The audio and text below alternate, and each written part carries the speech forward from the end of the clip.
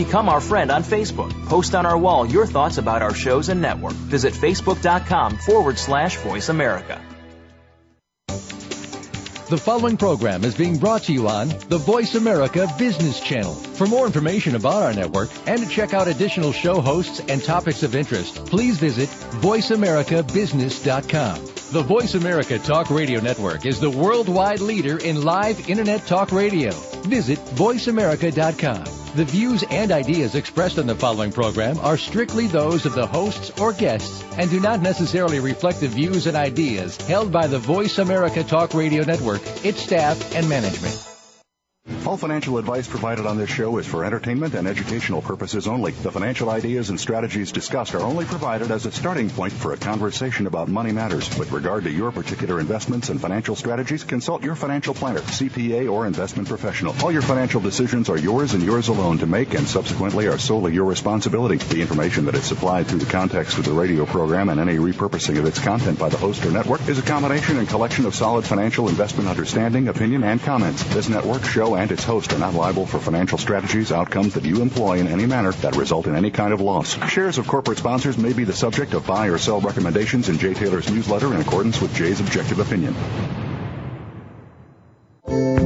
I'll be sliding down, I'll be gliding down. Try not to try too hard, it's just a lovely ride. Welcome to Turning Hard Times into Good Times with your host, Jay Taylor. This hour will help investors fix issues and achieve personal gain. Now, here's your host, Jay Taylor. Welcome to Turning Hard Times into Good Times. I am your host, Jay Taylor, and as I like to remind you, I'm also the author of a newsletter called Jay Taylor's Gold, Energy, and Tech Stocks, and my company, Taylor Hard Money Advisors, is also in partnership with two other people who produce very excellent newsletters.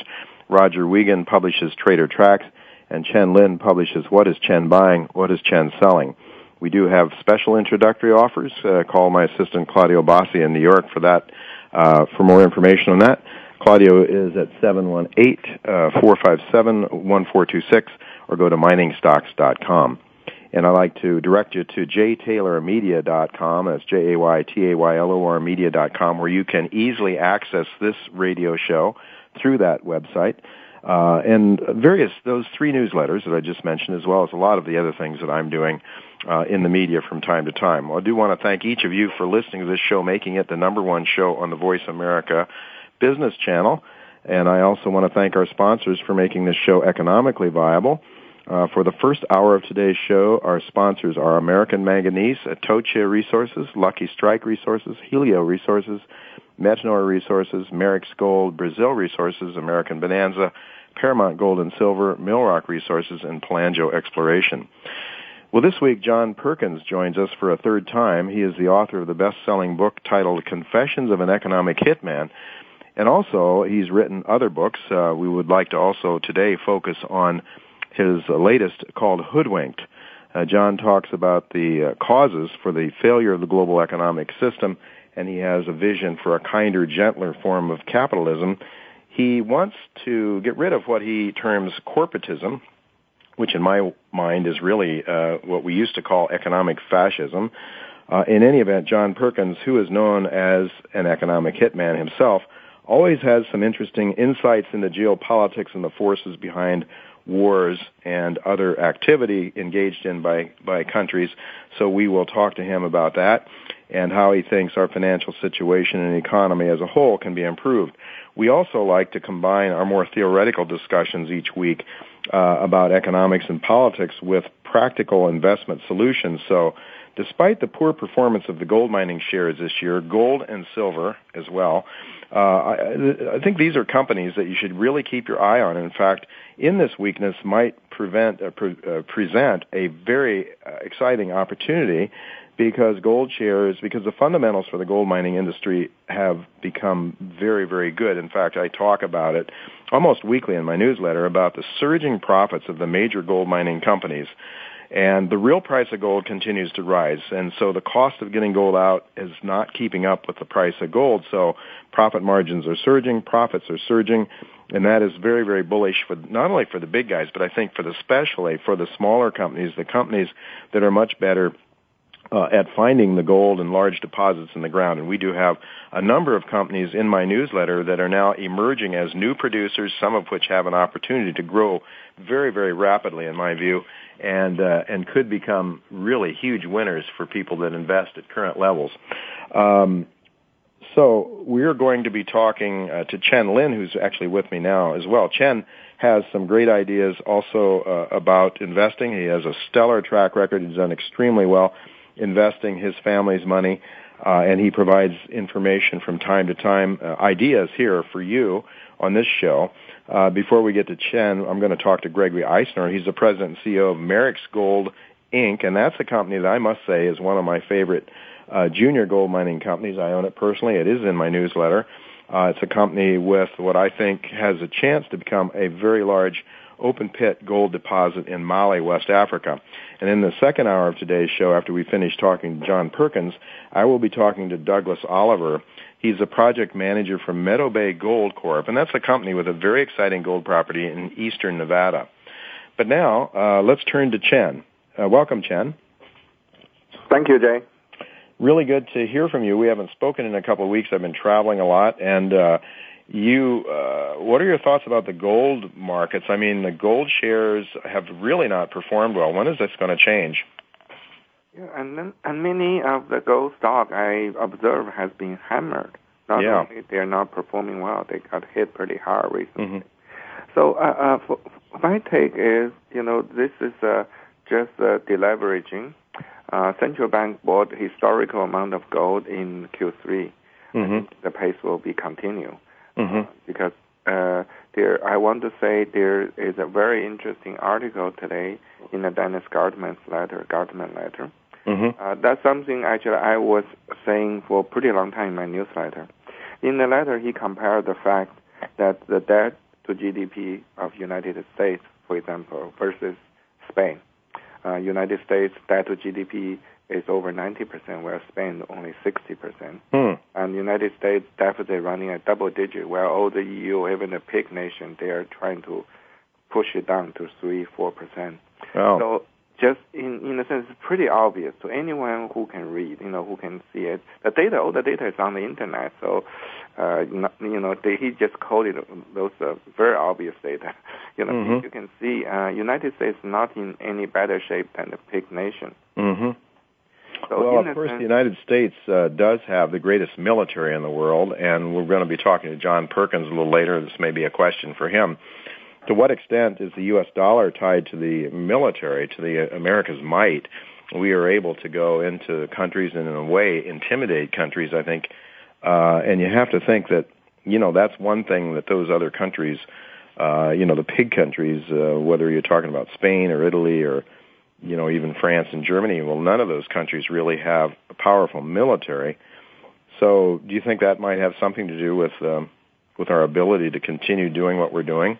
And might we be able to continue doing it, Chen, or do you think at some point in time the expenditures that we're taking for the military might actually cause us to self-destruct? Oh, I'm not sure self-destruct, but I think people would think twice. I think U.S. government bond is as bad as Italian bond or Spanish bond, mm-hmm. my personal opinion, okay? And then people right now, they will think twice about investing in the U.S. government. Eventually people will realize. Right now it's in a panic mode, but people, when people think through that, and then the real value, the real currency is actually gold. So I think when we come out of it, I don't know which way we'll go out, but it probably will be massive money printing by the central bank, and the gold will go very, very high from here. So, well, we've certainly seen massive printing of gold by central banks, especially the Federal Reserve. Trillions of dollars have been pumped into the system. And one of the big problems they're having, though, Chen, is that they can't get the banks to lend. And this is what makes me, not as convinced perhaps as you and a lot of other people that we are destined for hyperinflation. But, the jury is out on that yet. Whatever the situation is and how this gets resolved, one thing is very clear is that the currency is being debased, isn't it? I mean, it's being cheapened, and they're really trying to cheapen the currency. So I think that's extremely bullish for gold. What about oil and some of the other commodities? Yeah, personally, I think oil will do well. The hard asset will do well. Oil is something people need, right? Even in a depression, recession, people still need to drive, right? Drive to work. Mm-hmm. People need to heat their homes, right? So those things are some basic things people need. And actually, OPEC just announced they're going to start cutting their production starting. Oh. So we'll see. I mean, I see oil as range bound. Okay, from my point, actually, I hope oil come down a little bit, actually helping the people in need. But we'll see. But oil, I think range bound. But gold, they probably can go much higher because it's really not economic related. It's a currency. Well, that's certainly what's been happening, Chen. We have seen the real price of gold, as I just said, rise dramatically, and I measure that against the Rogers Raw Materials Fund, which is about 40-some% in the energy sector. So the price of gold is rising. It's creating these profit opportunities, yet the gold shares haven't performed. So I'm just believing they're going to eventually, especially if the big guys start paying out dividends. I think it's going to drive money into that sector and perhaps away from the ETFs. We only have about a minute left, but I know that one of your favorite stocks has been doing very well, and that is an oil stock. That's Mart Resources. Talk to us about Mart. Is there anything new happening there? I saw the share price has been much firmer lately. Yeah, the management just announced they start drilling the next well. They're already 4,000 feet. They plan to drill about 11,000 feet, and their pipeline deal is near completion, as they stated in this press release. And once they get the pipeline deal, double their capacity, the stock is trading on less than one-time cash flow. So I'd rather own the energy stock like Mart versus cash because, you don't know when, the hedge fund will hit U.S. dollar or U.S. government bond one day. But this is the real stuff, real business, generate real cash flow. They also mentioned the possibility to start paying dividend next year. Yeah, interesting enough. I think there's some talk, some speculation that the company could be paying, upwards to $0.10 in dividends per share, and the shares where are they trading these days, Chen? Yeah, about 60 cents. So yeah, the people they can pay 10 cents, they pay 20 cents, whatever they like, because they're going to generate 60 cents or more in cash flow. So yeah, 10 cents would be a 16% dividend. I know, in speaking to the president when he was in New York not long ago, he did mention that they could actually pay out 20 cents if they wanted to. But in any event, it is an exciting opportunity. There are opportunities. Chen, we want to thank you very much for pointing that Mart out to me, to my subscribers, and to the people on this radio show. And, of course, I'm sure your subscribers, well, they're going to be a lot happier with it in time, I believe, because the stock has not performed that well since you recommended it. Well, maybe it did early on, but in any event, we are out of time. Thanks again, Chen, for joining us. Folks, don't go away. We're going to be right back with Gregory Eisner of Merrick's Gold. Don't go away.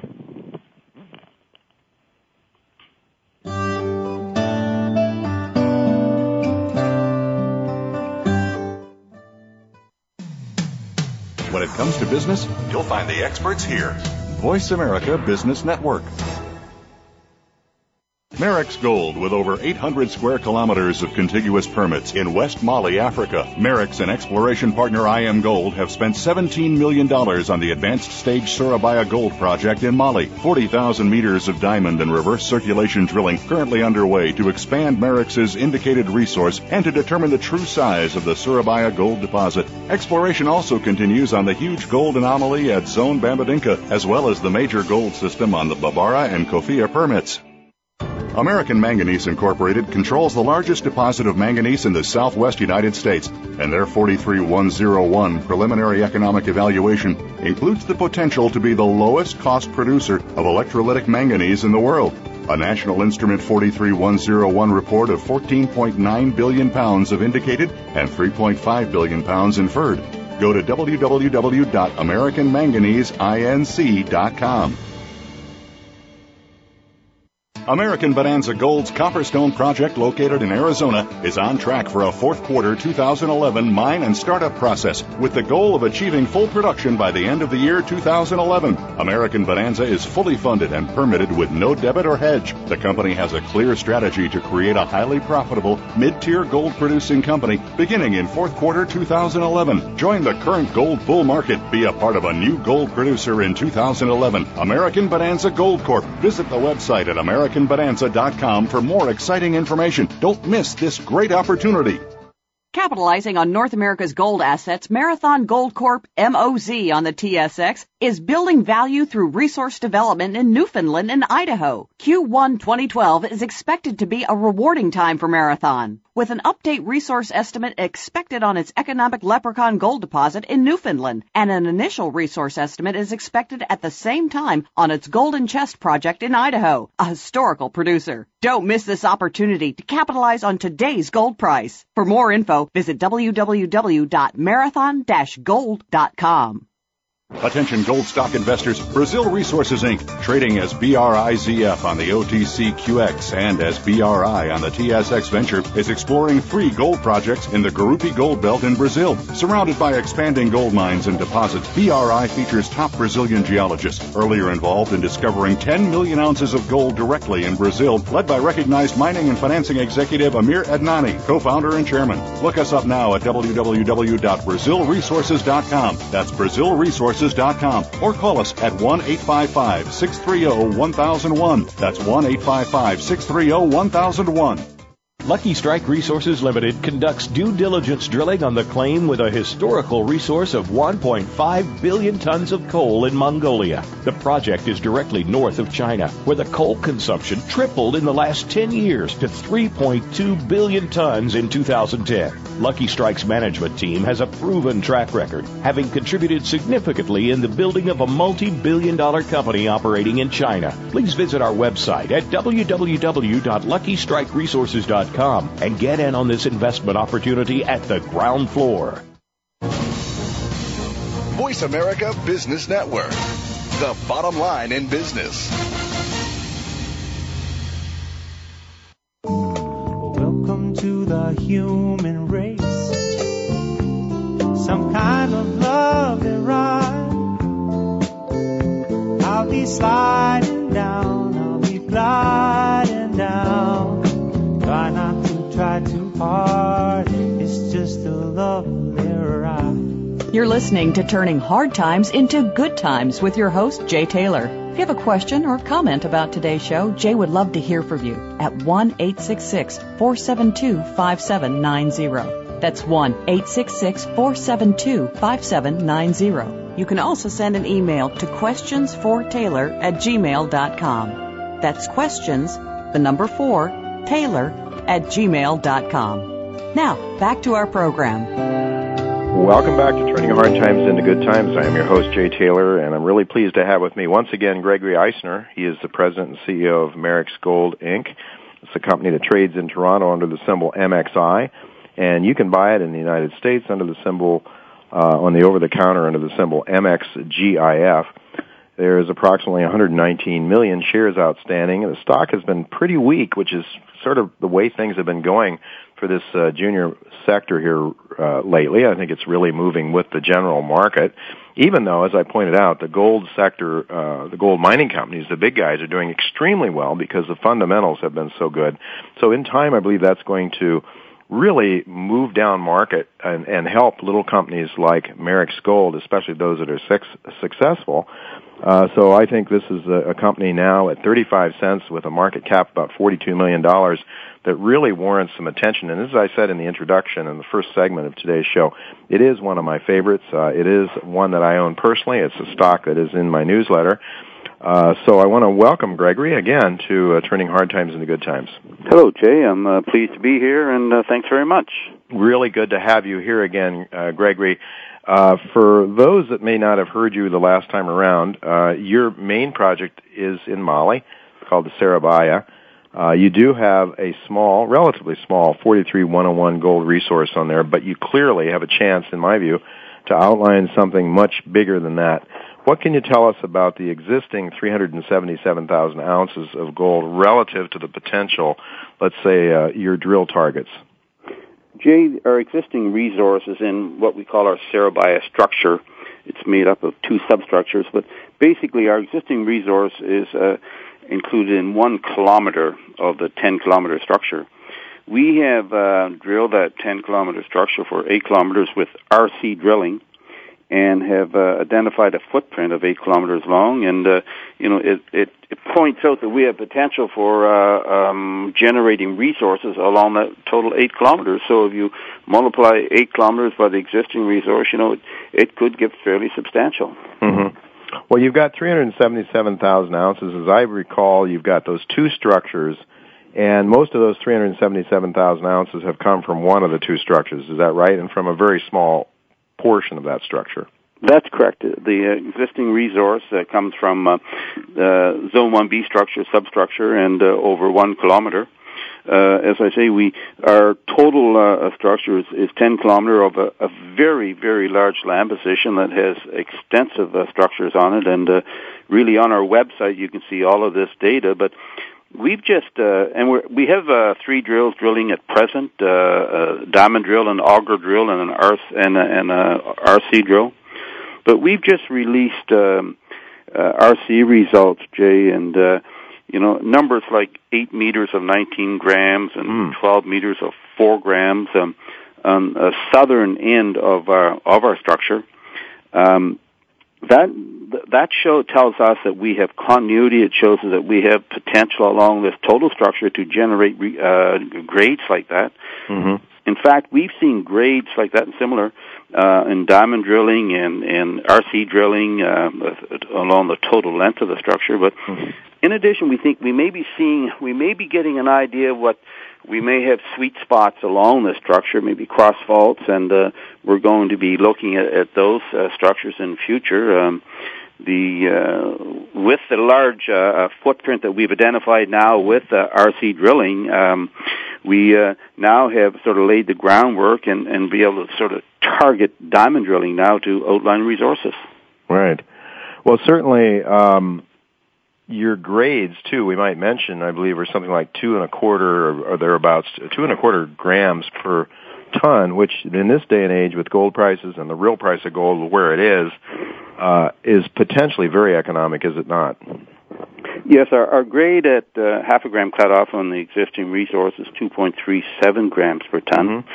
Mm-hmm. I might add that resource now will be increased with our fill-in drilling. We've just completed fill-in diamond drilling, but quite right.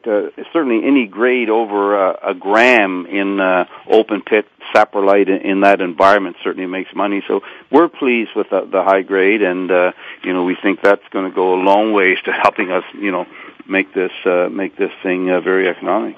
Lots of work to be done, lots of drilling to be done to be able to say with confidence whether you will be a producer, whether the project will be a producer one day, but it may not take that long to start getting a picture of that as the jigsaw puzzle gets put in place. You have with those kind of grades and those kind of higher grades that you're talking about, the potential to even have a higher average grade, although we won't know that until it's extensively drilled out. You have a very good, very sound partner there, Gregory, in IAMGOLD.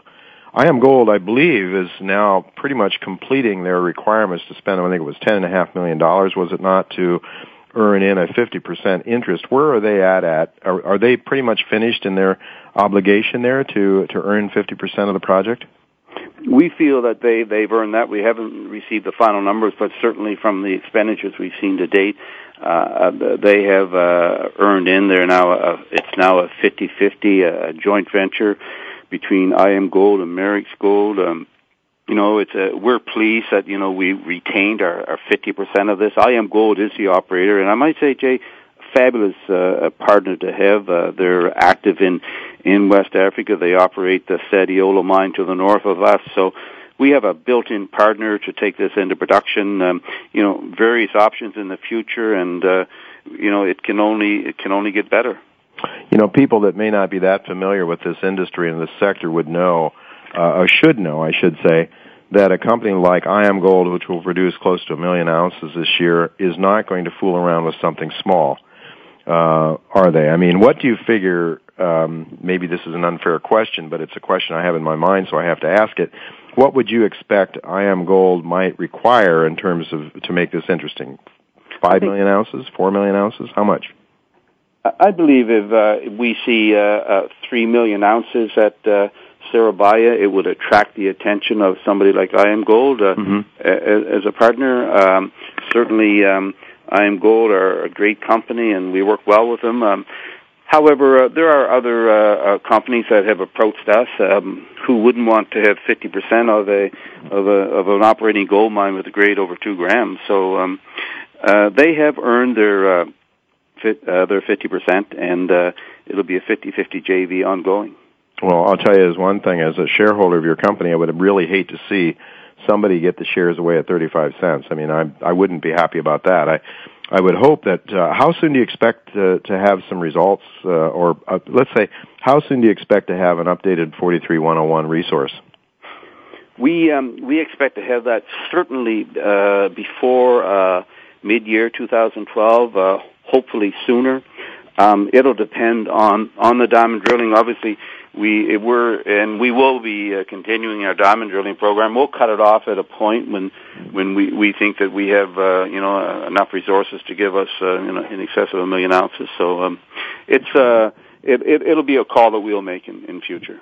And do you expect to announce a new program, a new drill program, sometime soon? Now that IAM is probably pretty well gone through their requirement to earn 50%.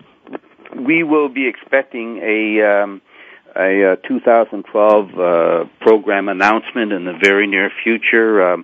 These discussions have taken place, and certainly it requires board approval on with both companies, but it'll be substantial, and we're pleased with that. We're also pleased that IAMGOLD is upgrading significantly the housing and conditions and the camp on site.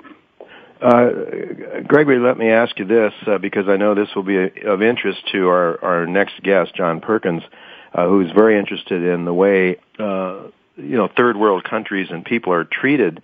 What about IAMGOLD? How is it as a corporate citizen in that part of the world? They're excellent. They certainly pay attention to those aspects, and when we moved into the Siribaya area as Merricks in 2005, we certainly paid attention to the local villages and repaired water pumps and repaired roofs of schools and whatnot, and built a reputation. IAMGOLD is following along on that, and they've been in Africa certainly longer than Merricks has, and they're a great citizen that way. They've drilled water wells for villages, and that aspect of it is just stellar. Yeah, I know that it's an important aspect, no doubt about it. You want to be good citizens when you're working in other people's backyards. You want to be good citizens when you're operating in your own backyard. But for sure, when you go to a place like Mali, you want to treat the people with respect and kindness and give them, allow them to participate in the wealth that their nation provides. What about funding? Are you in pretty good shape now, or are you going to have to raise some more capital anytime soon? We're in good shape. We have over $12 million in the treasury right now, and that'll more than be enough to handle our 50% commitment for 2012. So we're in good shape. We won't be financing this year in all probability. Do you anything else you'd like to tell our listeners before we conclude our discussion today? Just that the Siribaya project is a big project, big land position, over 800 square kilometers. The Siribaya structure is just one structure on the property. There are similar structures with similar mag and geochem, so it could be huge. And your agreement with IAM covers that entire Siribaya project? Yes, it does. It covers the entire land package. Okay. Well, it's a very interesting story, as I say, one of my favorites. John, thank you so much for coming on and sharing your story with our listeners again.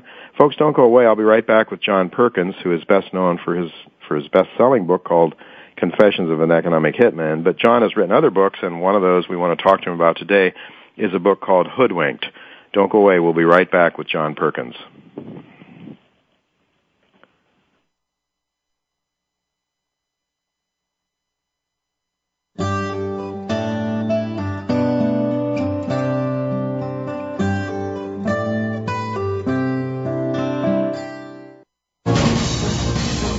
Voice America Business Network, the bottom line in business. Attention gold stock investors, Brazil Resources Inc., trading as BRIZF on the OTCQX and as BRI on the TSX Venture, is exploring 3 gold projects in the Gurupi Gold Belt in Brazil. Surrounded by expanding gold mines and deposits, BRI features top Brazilian geologists, earlier involved in discovering 10 million ounces of gold directly in Brazil, led by recognized mining and financing executive Amir Adnani, co-founder and chairman. Look us up now at www.brazilresources.com. That's BrazilResources.com. Or call us at 1-855-630-1001. That's 1-855-630-1001. Merrick's Gold, with over 800 square kilometers of contiguous permits in West Mali, Africa. Merrick's and exploration partner IM Gold have spent $17 million on the advanced stage Surabaya Gold project in Mali. 40,000 meters of diamond and reverse circulation drilling currently underway to expand Merrick's indicated resource and to determine the true size of the Surabaya Gold deposit. Exploration also continues on the huge gold anomaly at Zone Bambadinka, as well as the major gold system on the Babara and Kofia permits. American Manganese Incorporated controls the largest deposit of manganese in the southwest United States, and their 43101 preliminary economic evaluation includes the potential to be the lowest cost producer of electrolytic manganese in the world. A National Instrument 43101 report of 14.9 billion pounds of indicated and 3.5 billion pounds inferred. Go to www.americanmanganeseinc.com.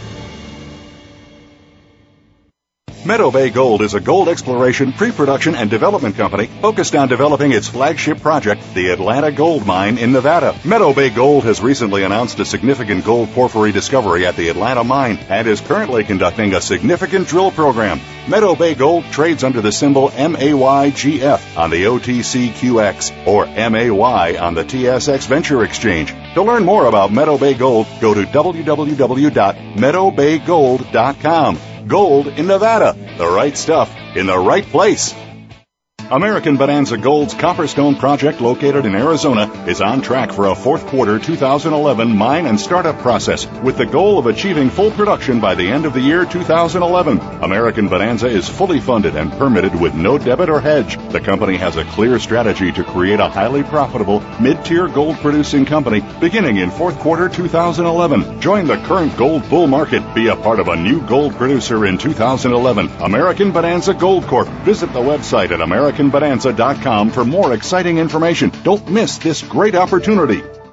Rypatch Gold Corp is an exploration company seeking to build a sizable inventory of gold and silver resource assets in mining-friendly Nevada, the world's fourth richest gold region. This well-funded company now has 1.2 million ounces of gold and gold equivalent in the measured and indicated category, plus 2.7 million ounces of gold and gold equivalent in the inferred category, with ongoing drilling to achieve a goal of 10 million ounces of gold. For more info on RPM, please visit our website at www.rypatchgold.com.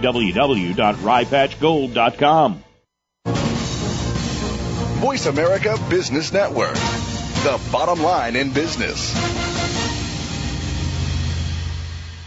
Welcome to the human race.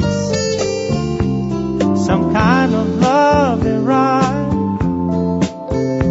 I'll be sliding down, I'll be gliding down.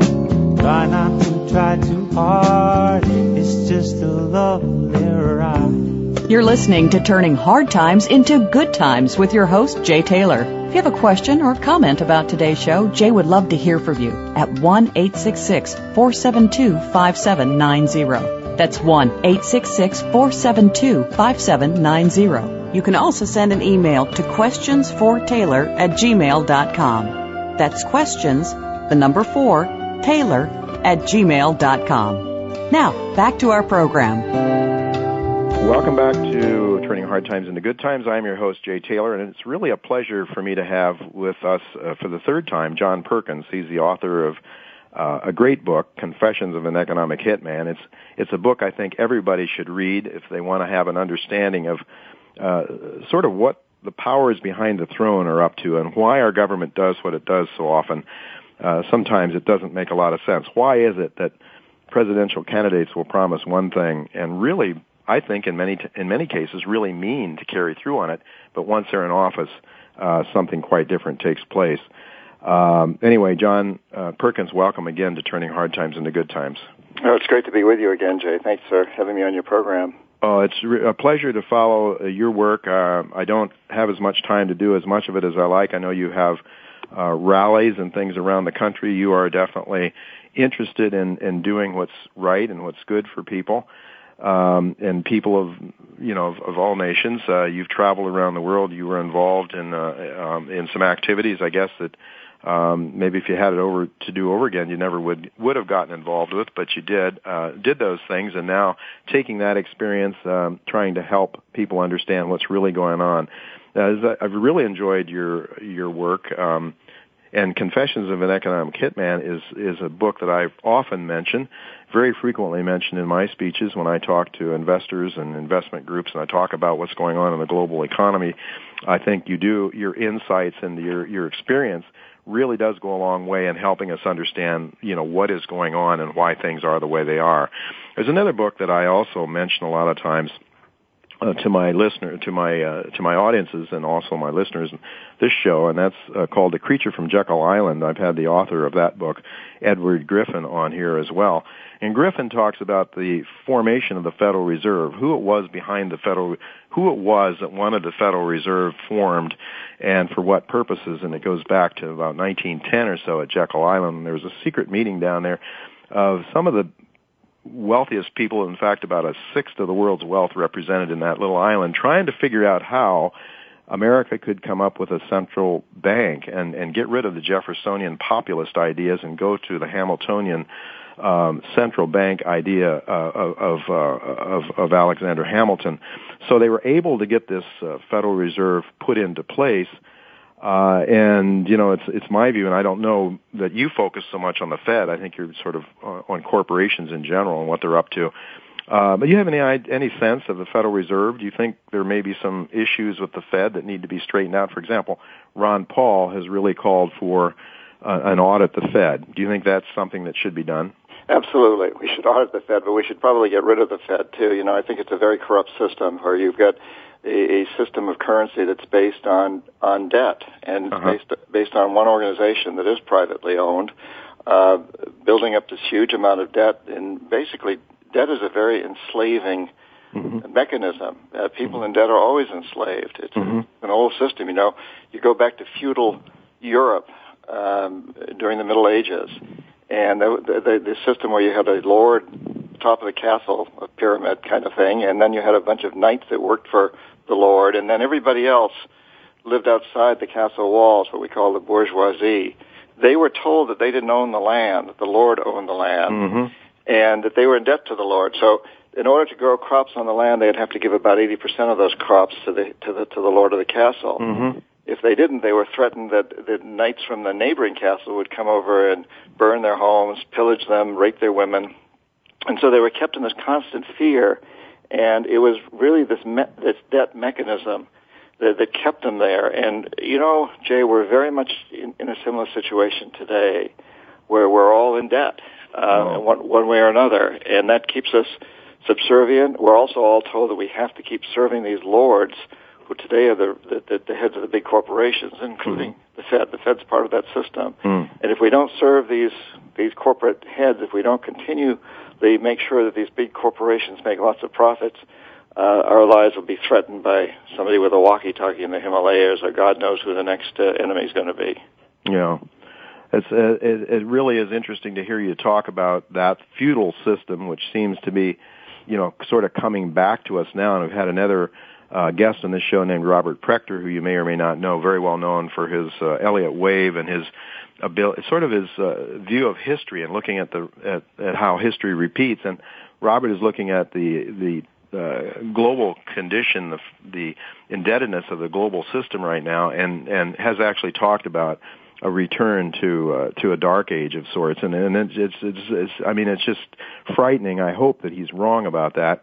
I hope that your notion of how we can make things better prevails, because who could hope anything else? But you do see the problems that have cropped up, and And the indebtedness is, well, this is true. I mean, and this is, as you say, throughout history, this has been true. And you were involved as an economic hitman, as a person who was to try to help to get these third world countries indebted, right? That was my job, really, Jay. Yes, what we economic hitmen did and continue to do is to identify countries with resources our corporations covet. Or your previous guest was dealing in gold, and that's certainly one of those resources. Oil, there's so many different ones. But to identify countries with resources that our corporations covet, arrange a huge loan to that country from the World Bank and its sister organizations, and yet the money would never go to the country. It would go to our own corporations to build infrastructure projects in that country that would help a few wealthy people, but not serve the majority of the people, because they were not able to reap the benefits from these projects. They couldn't afford the electricity that came out of the big hydroelectric projects, and so on.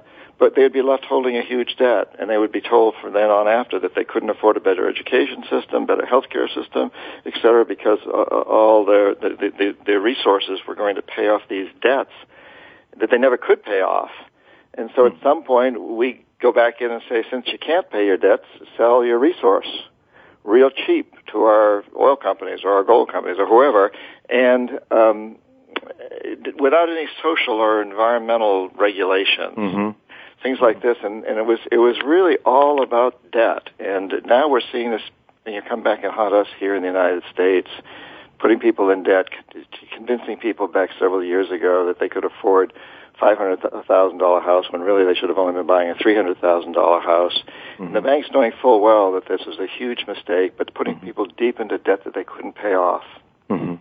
Yeah, they knew. They understood that. But the times were so good, and they were taking big bonuses home to build their own mansions out on Long Island or wherever it was. And yet, in order to get these third world countries sucked in, there was always some goodies, weren't there, offered to the leaders of these countries. And I guess for the most part, a lot of the third world dictators would basically succumb to the temptation and sort of buy into the empire, the Anglo-American empire.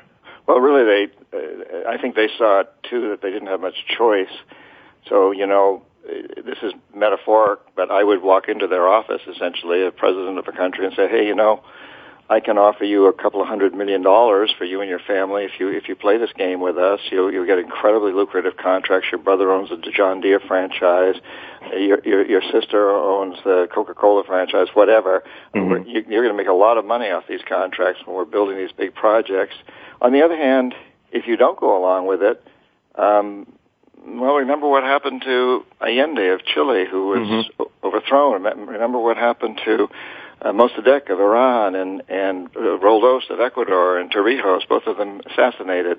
And so, these leaders were looking at either playing the game with us or being taken out of office by coups or assassination. And that's not a hell of a good choice, No. When you come right down to it. And they knew we were serious because they'd seen it happen so many other places. Right. So we often blame problems in Africa and Latin America and other places on corrupt leaders. But what we forget is somebody's corrupting those leaders, and it's usually us. Yeah, you can't blame the guys, almost the dictators, for going along with the program in a sense. But you knew some courageous people who didn't go along. Well, I mentioned two of them, Torrijos of Panama and Roldos of Ecuador, both of whom would not sell their people down the tubes, and they both were assassinated. They wouldn't go along with my efforts to get them to buy into this game, to be corrupted, and they both were assassinated by CIA-sponsored operatives. Yeah. And Jay, I think it's fair to mention at this point that the United States has something very similar going on now. Obama is very cognizant of the fact that he's extremely vulnerable. And today in the United States, we don't have to take a man out with assassination, or a woman for that matter. We can do it with rumor and innuendo. Yes. We recently saw the head of the IMF brought down because a chambermaid in a hotel accused him of sexual improprieties. And I don't know the truth behind that. That may have been completely accurate. I don't know. But what I do know is that it only took one person making an accusation that has never, in fact, been proven one way or the other, as far as I know, to destroy a man's career. And that has to have a very strong impact on an Obama or anyone in a high position, because the fact of the matter is, we can take people down now by rumor and innuendo very, very quickly. Character assassination is a very important political tool these days. Yeah, and in that case you're referring to, of course, there wasn't enough evidence to take him to trial. So one wonders what. He still lost his job, his career was ruined, and he was going to run for president of France, and I don't think he's going to do that anymore. So it's very effective. Yeah, and I didn't follow his policies enough to know, but I think there are some good people in some of these institutions that would like to do the right thing for countries. I do, I think you have also probably people in the CIA and other organizations that are really trying to do what's right, and they have.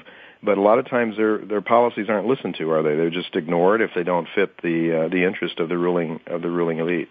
Well, no, you learn to go along. I was someone who really wanted to do the right thing, and I was convinced that what I was doing for a while was the right thing, because it's what's taught in business schools. Invest a lot of money into infrastructure in a developing country, and it increases the gross domestic product, which it does. You can show that statistically. But what isn't shown is that only a few people, a few families at the top of the economic totem pole really benefit, and they're really the economy in many of these countries. So the majority of the people, they do their trading in barter systems and at small local markets that never make the national statistics. So when you see GNP increasing in a country like Bolivia or Ecuador or Indonesia, often that just means that the rich are getting richer and the poor are getting poorer. And actually we're seeing that in the United States today too, where the famous 1% versus the 99%. Yeah, absolutely. So the total pie may be getting bigger, but 99% of that total pie is going to 1% of the population, whatever it is. It's not egalitarian. We've seen, as you say, a huge move away from a much more egalitarian economy in the 1960s and through the 1970s, early 70s anyway. Would you say that's true? Yes. Absolutely. I think after World War II, we were really kind of headed in a very good direction. There was the anomaly of the Vietnam War in there, but even during the Vietnam War, President Johnson was promoting the Great Society. He was saying we can have guns and butter. We were moving forward with Medicare and Social Security and better school systems and a lot of that sort of stuff. And under Kennedy, we had the Peace Corps and many amazing programs. But that all changed in the 70s and in 1980 when Reagan became president and Thatcher became head of the government of England and many other people around the world. And they embraced the Milton Friedman form of economics that came out of the Chicago School of Economics, which is a very, very sad, very terrible form of capitalism, what I call predatory capitalism, that overtly states that the only goal of business should be to maximize profits regardless of the social and environmental costs. And that's a new one. That's not what I grew up with in business schools. That's not what John Maynard Keynes taught, and it's not what I grew up with in the 60s in business school. It changed everything, and it's created a failed system. Today, that's the only way you can describe the global economic system. Yeah. It's a failure. Yeah, so in other words, profits ahead of everything else, and you don't care to what you might do to the environment or what you might do to the population. You just have to maximize profits, and it doesn't matter what laws you break or what politicians you buy off, I suppose, to get what you need as well, huh? Well, you don't actually have to break the laws because you own the politician and you get them to write the laws that help you. I think during most of my life, elected officials wrote the laws of this land, but today they don't. It's the corporate lobbyists that write the laws, and they pass them through the elected officials because, in essence, they own the elected officials. We all know nobody gets elected to any major position in the United States or any of the other so-called democracies without the financial support of the big multinational corporations. Well, I want to get into more details in your book, but before we do, how do we change that? The system is what it is, and I guess maybe the movement, the Tea Party and the Occupy Wall Street is a first salvo against that. And I think the Occupy Wall Street is really for real. What are your thoughts? Absolutely for real. I think we're seeing it around the world. I just recently came back from Istanbul. I'm headed for the Middle East again soon, and I've been in China recently. I did Latin America. I travel around a lot, and I think what we're seeing all around the world is a waking up of the people. We're beginning to really understand that our global economy has been stolen by robber barons. Mm-hmm.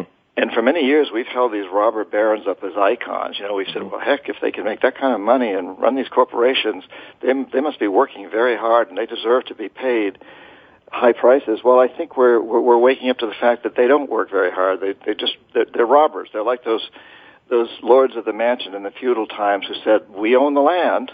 Mm-hmm. Well, who gave them the right to own the land? You know, and they get placed on these pedestals, and until a Robin Hood comes along and Maid Marian. And I think that's what the Occupy movement is about, and we're seeing it globally. The Robin Hoods and Maid Marians are waking up, and this is an amazing time. It's, you know, what happened in the Middle Ages after that was people banded against the lords, and they got them to sign the Magna Carta, and that took us down a new route.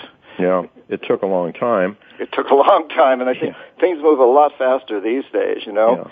It took a long time to go from the bows and arrows and swords to missiles, but once we started going into missiles, it very quickly evolved into incredibly powerful missiles. Everything changed. Everything's speeding up, so it's not going to take a long time this time. We're seeing it happening very quickly. On the other hand, we know who has the drones, and we know now that the United States will actually take out its own citizens without a trial. Right. This is a scary. This is also a frightening thing, isn't it? That the establishment has enormous, has tremendous technology and firepower, don't they? They do, but I think we also have to recognize that this empire is not built on the military for the most part. It's a corporate empire. Mm-hmm. Governments have lost their power. The United States government essentially works for the big corporations. The CIA and the military essentially goes into places where the corporations want them to go. The power no longer rests with governments. It rests with the big multinationals. And ultimately, we need to understand that they're dependent on us to survive. In a way, I think you can say that the marketplace is a democracy if we choose to make it that. Mm-hmm. So every time we buy something or decide not to, we're casting a vote. And I actually think it's a more important vote than the one we cast every 2 years or every 4 years in the voting booths, because we're doing this constantly. And without us voting for these corporations, they won't exist. And they know that. So we really need to put the pressure on them that way. And I think Occupy Wall Street is beginning to truly understand that process. Well, they are certainly voting with their feet. Occupy Wall Street is, I guess everybody's different, but, people who are willing to camp out in a park, and I was down there in New York and saw Occupy Wall Street.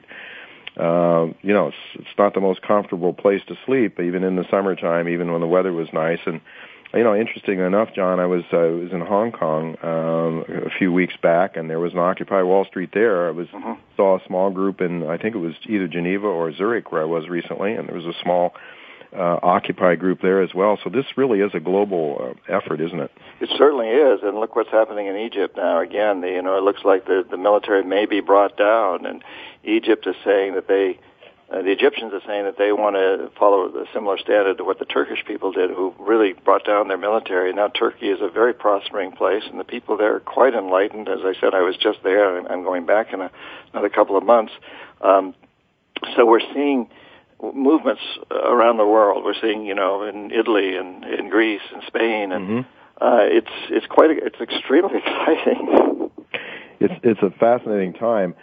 We've got about 4 minutes before our first commercial break here, but I want to ask you, what are your thoughts about what's been taking place in the Middle East and Africa?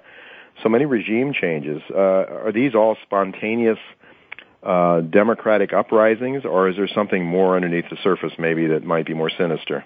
Well, I worked in the Middle East a lot in the 70s. I worked in Egypt, and I worked in Saudi Arabia and Kuwait and Iran and many of these countries that are going through this now. I always used to wonder, why are the people there putting up with what they're putting up with?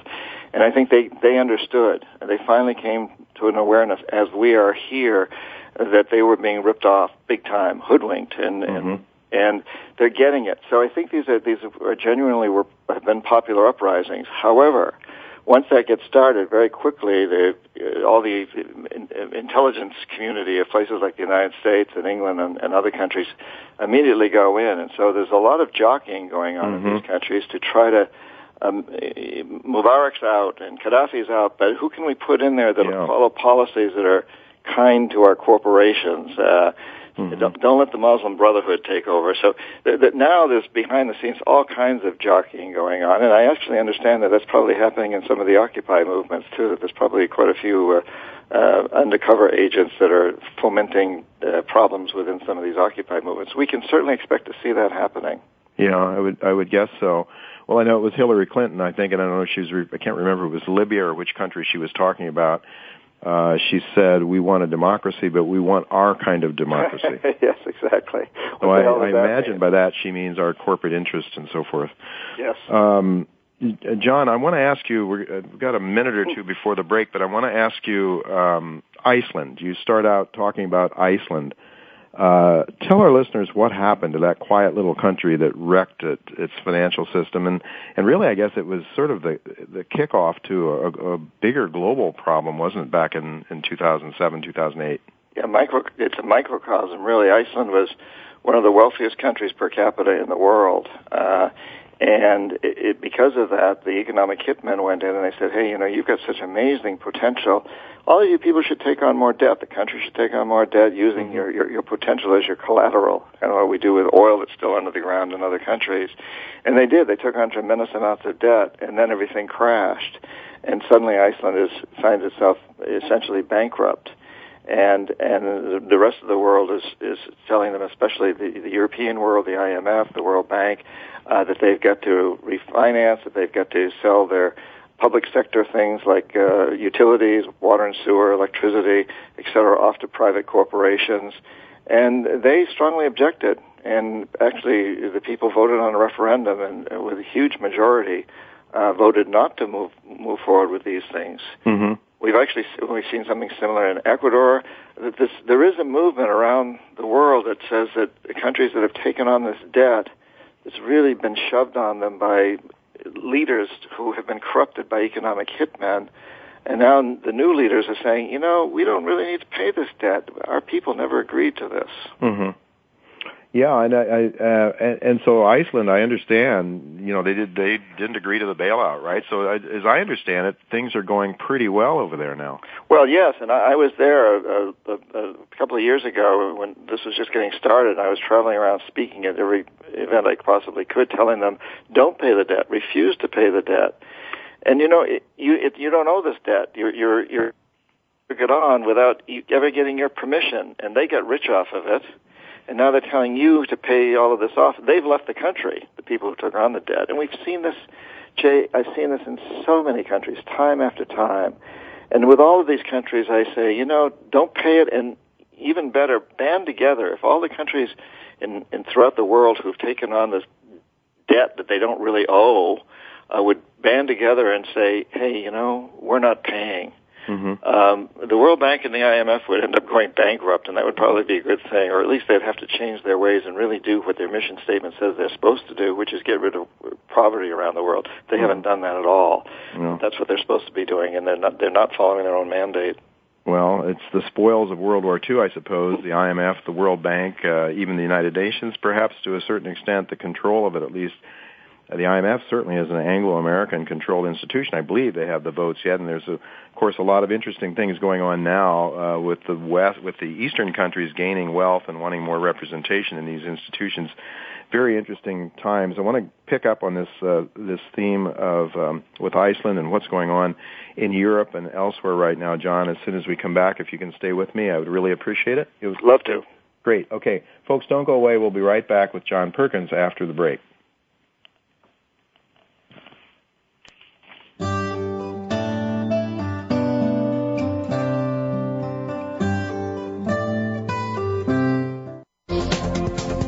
Business community's first choice in Internet Talk Radio. Voice America Business Network. Merrick's Gold, with over 800 square kilometers of contiguous permits in West Mali, Africa. Merrick's and exploration partner IM Gold have spent $17 million on the advanced stage Surabaya Gold project in Mali. 40,000 meters of diamond and reverse circulation drilling currently underway to expand Merrick's indicated resource and to determine the true size of the Surabaya Gold deposit. Exploration also continues on the huge gold anomaly at Zone Bambadinka, as well as the major gold system on the Babara and Kofia permits. Africa is known for its world-class gold deposits. Both Namibia and Tanzania are mining-friendly countries, and Helio has been exploring for gold here for the last 6 years. Backed by an experienced board and committed institutional shareholders, Helio is drilling its SMP Gold project in Tanzania to demonstrate the potential for a multi-million-ounce resource. Helio is also in the process of outlining the resource potential at its DGP project in Namibia, which is situated next to Anglo Gold Ashanti's Navatsjab Gold Mine. For updates, check out helioresource.com.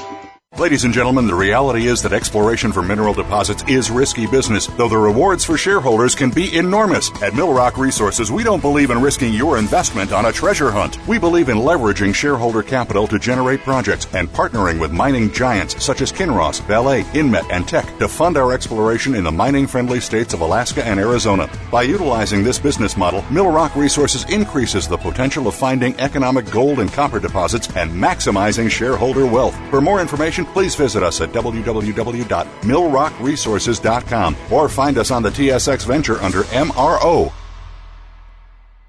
Attention gold stock investors, Brazil Resources Inc., trading as BRIZF on the OTCQX and as BRI on the TSX Venture, is exploring 3 gold projects in the Gurupi Gold Belt in Brazil. Surrounded by expanding gold mines and deposits, BRI features top Brazilian geologists, earlier involved in discovering 10 million ounces of gold directly in Brazil, led by recognized mining and financing executive Amir Adnani, co-founder and chairman. Look us up now at www.brazilresources.com. That's BrazilResources.com. Or call us at 1-855-630-1001. That's 1-855-630-1001.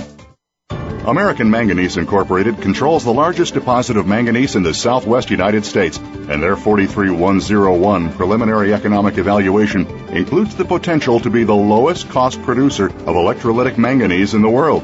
A National Instrument 43101 report of 14.9 billion pounds of indicated and 3.5 billion pounds inferred.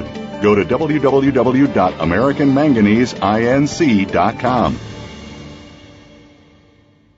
Lucky Strike Resources Limited conducts due diligence drilling on the claim with a historical resource of 1.5 billion tons of coal in Mongolia. The project is directly north of China, where the coal consumption tripled in the last 10 years to 3.2 billion tons in 2010. Lucky Strike's management team has a proven track record, having contributed significantly in the building of a multi-billion-dollar company operating in China. Please visit our website at www.luckystrikeresources.com and get in on this investment opportunity at the ground floor. The business community's first choice in Internet Talk Radio. Voice America Business Network.